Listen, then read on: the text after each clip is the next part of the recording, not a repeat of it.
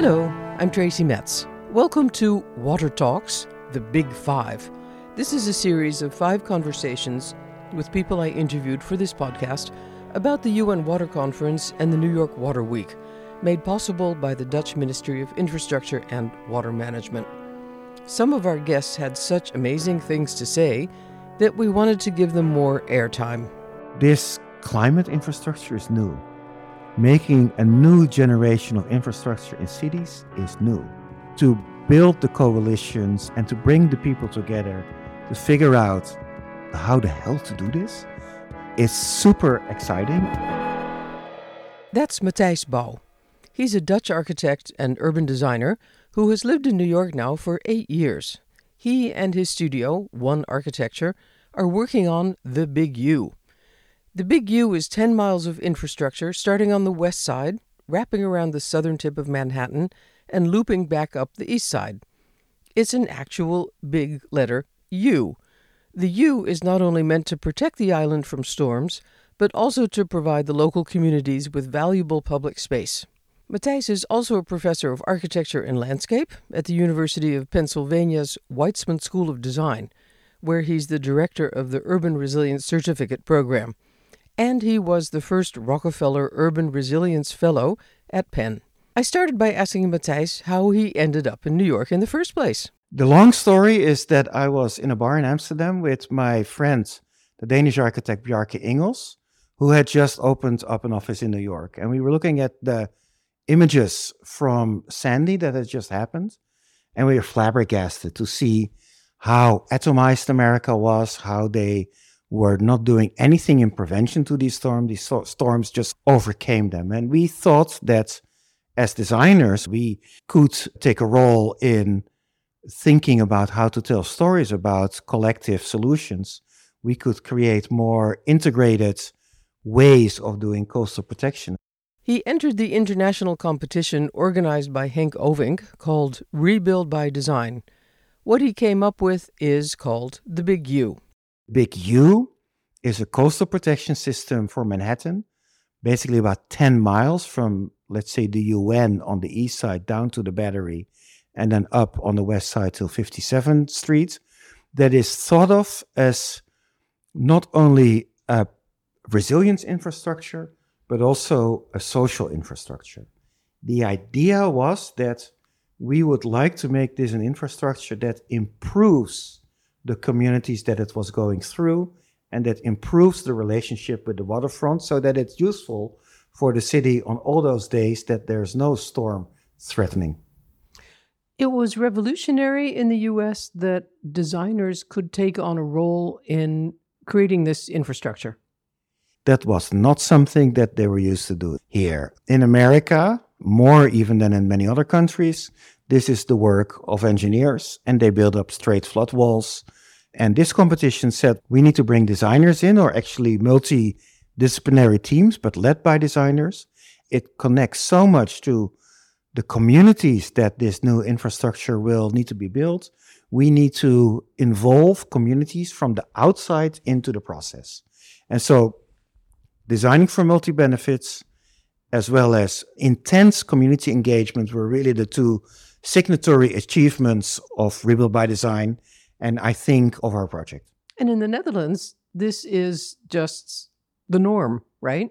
We have a culture where designers are really thought of as, let's say, stewards of the public spaces that new infrastructure is built in, and they're fantastic examples of multi-benefit solutions.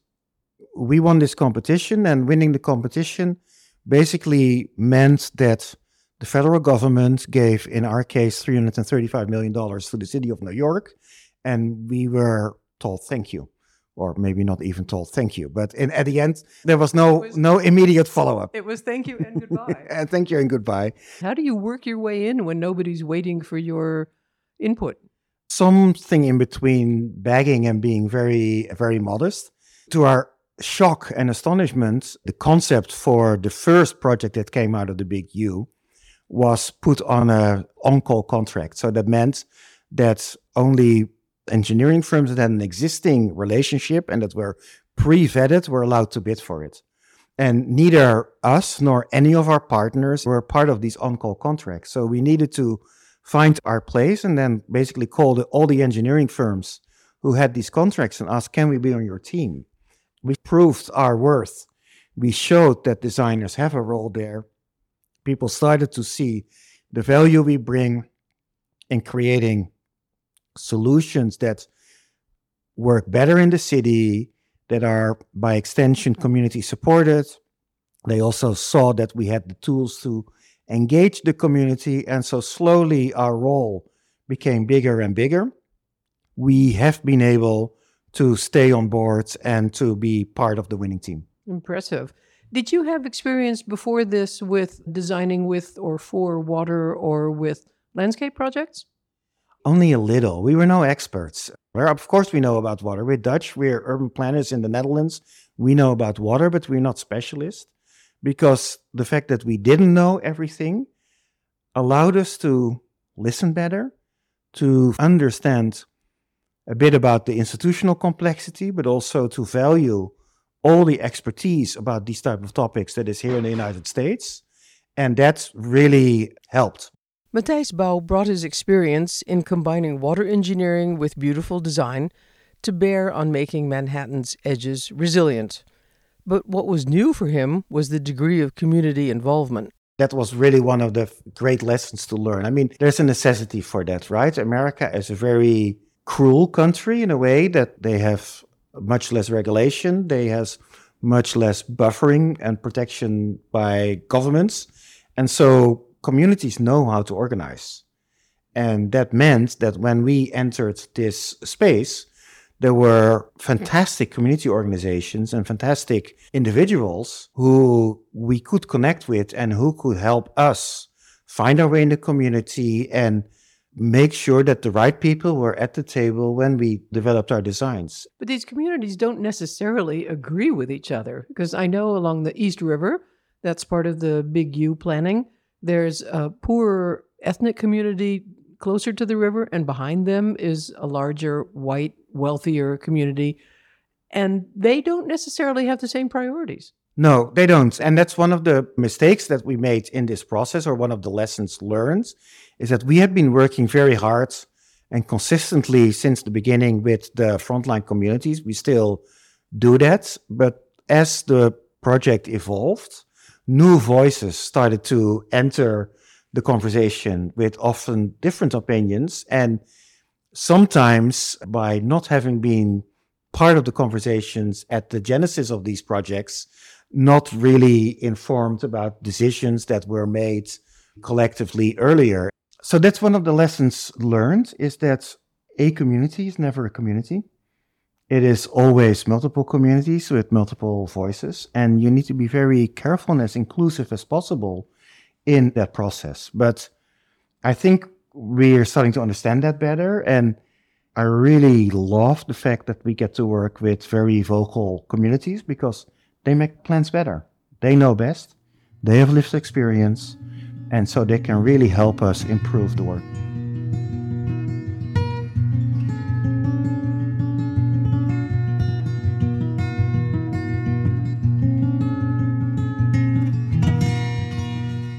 One of the big ideas about the Big U is to say we need about 10 miles of coastal infrastructure here to protect against big storms, but we should not think of this as a 10-mile long project.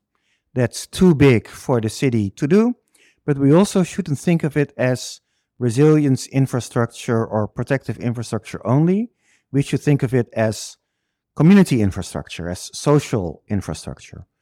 And so we designed the Big U as a necklace in some way of compartments that each have their own what is called independent utility, because they each connect to higher ground. This really reminds me of the Emerald Necklace in Boston by the same designer, Olsted of Central Park. Yes. Yeah, necklace is a fantastic metaphor. And so the East Side Coastal Resiliency, which was the project that was funded out of the Rebuild by Design competition, was then the first compartment, and that is now under construction. Compartments are, I think, very different from each other because they are developed with different communities. have a different sort of geography and a different sort of context. And slowly we are making our way through it. So after the East Side Coastal Resiliency, we designed another project called the Brooklyn Bridge Montgomery Coastal Resiliency Project that is now also under construction. And then we are currently working on designs for the Financial District and Seaport Coastal Resiliency Project. I think there's something really interesting about that design for the financial district, because that was the only place where the buildings were up so close to the water, you had to go into the water with your designs. We didn't have enough space. And so we decided to explore how to build in water. And now the design that we are developing is partially in water to give us more space. It is also a project that, because of the complications there's a lot of subway tunnels. You need to reorganize the entire ferry system. It's a project that has a different lifespan. So it will be built at a higher elevation than these other projects in order to accommodate sea level rise far beyond 2100. One of the interesting examples in Europe of dealing with changeable water levels, shall I say, is the flood square in Hamburg. When the Elbe rises, and it has a big tidal difference when there's a storm, this square can flood, then the water recedes, and you clean the square, and it's over. Are you using that idea of floodable public space in the Big U at all? No, or to a limited extent. Flood frequency will start to increase over time, and these parks don't have the budgets themselves to clean up. They can do that in richer areas where there's more funds, because in America, rich people often through conservancies pay into public space. But ESCR is very much the protective structure for a very poor community. And so they said, we don't imagine getting a lot of extra money from billionaires to help clean up, so we better elevate the entire park. The area around the financial district is being designed to withstand sea level rise for a much longer period, all the way to 2100. Why isn't the whole Big U being designed for what we know is coming? If we know what is coming, we should be building 50-meter high flood walls. But that's maybe 10, 20 centuries out, right? We know that sea levels are rising. We don't know exactly at what rate they are rising. And so one of the challenges you have when designing these type of projects is, what is an optimum elevation to design for now, given the additional cost of extra elevation? So you start to make an assessment. In the case of ESCR, we have decided to design for worst case scenario beyond 2050. When it is necessary in the future, we can raise whatever is on top a bit more, that it can handle the forces of more water. In the financial district, we have done two things. We said by the end of the century, we are going to have to contend with a significant sea level rise. So we need to make sure that the entire surface is elevated in order to manage tidal flooding, so that whenever there's a king tide, the downtown doesn't flood. So also the structure that protects against storm surge flooding is based on a worst case scenario that goes into the 22nd century. It looks like you're thinking far into the future about possible scenarios where traffic will just evaporate. We always keep in the back of our minds that we are building infrastructure for a very long time. In the future, the use of highways and the need for highways might change. And we've seen a lot of places all over the world reimagining their coastal highways. So we are exploring together with the city about what futures without a highway or with a covered highway might look like. I think that's also one of the things that we learn about how to work in the climate space, is that we're dealing with unpredictability and uncertainty.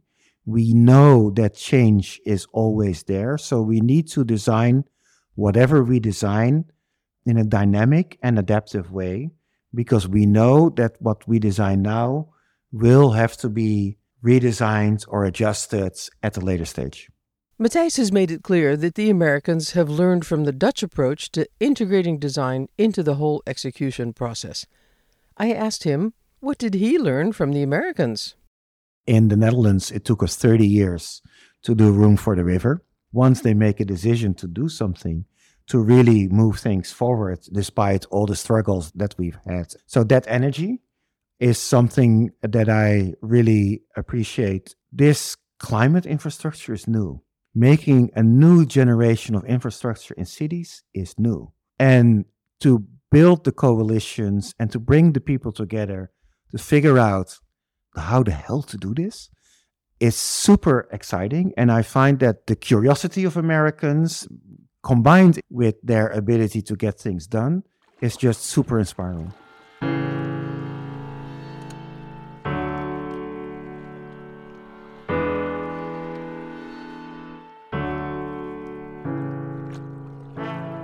That was the Dutch architect and urban designer Matthijs Bouw, talking about his experience in helping prepare Manhattan to weather the next superstorm. The show notes have links to his bureau, One Architecture, so make sure you check it out. And we'll even link to the Big U so that you can see the designs for yourself. Water Talks is a program by me, Tracy Metz, written and produced together with Jonathan Gruber. Next up in this companion series of interviews to Water Talks is the American landscape architect and professor at Columbia University, Kate Orff. Time magazine called her one of 2023's 100 most influential people. She's the creator of oystertecture. Find out what that is in my interview with her in this series. Our theme song is called Into the Unknown by Poddington Bear, with additional music from Jason Shaw's Running Waters. Water Talks was made possible by the Dutch Ministry of Infrastructure and Water Management. I'm Tracy Metz. Thanks for listening.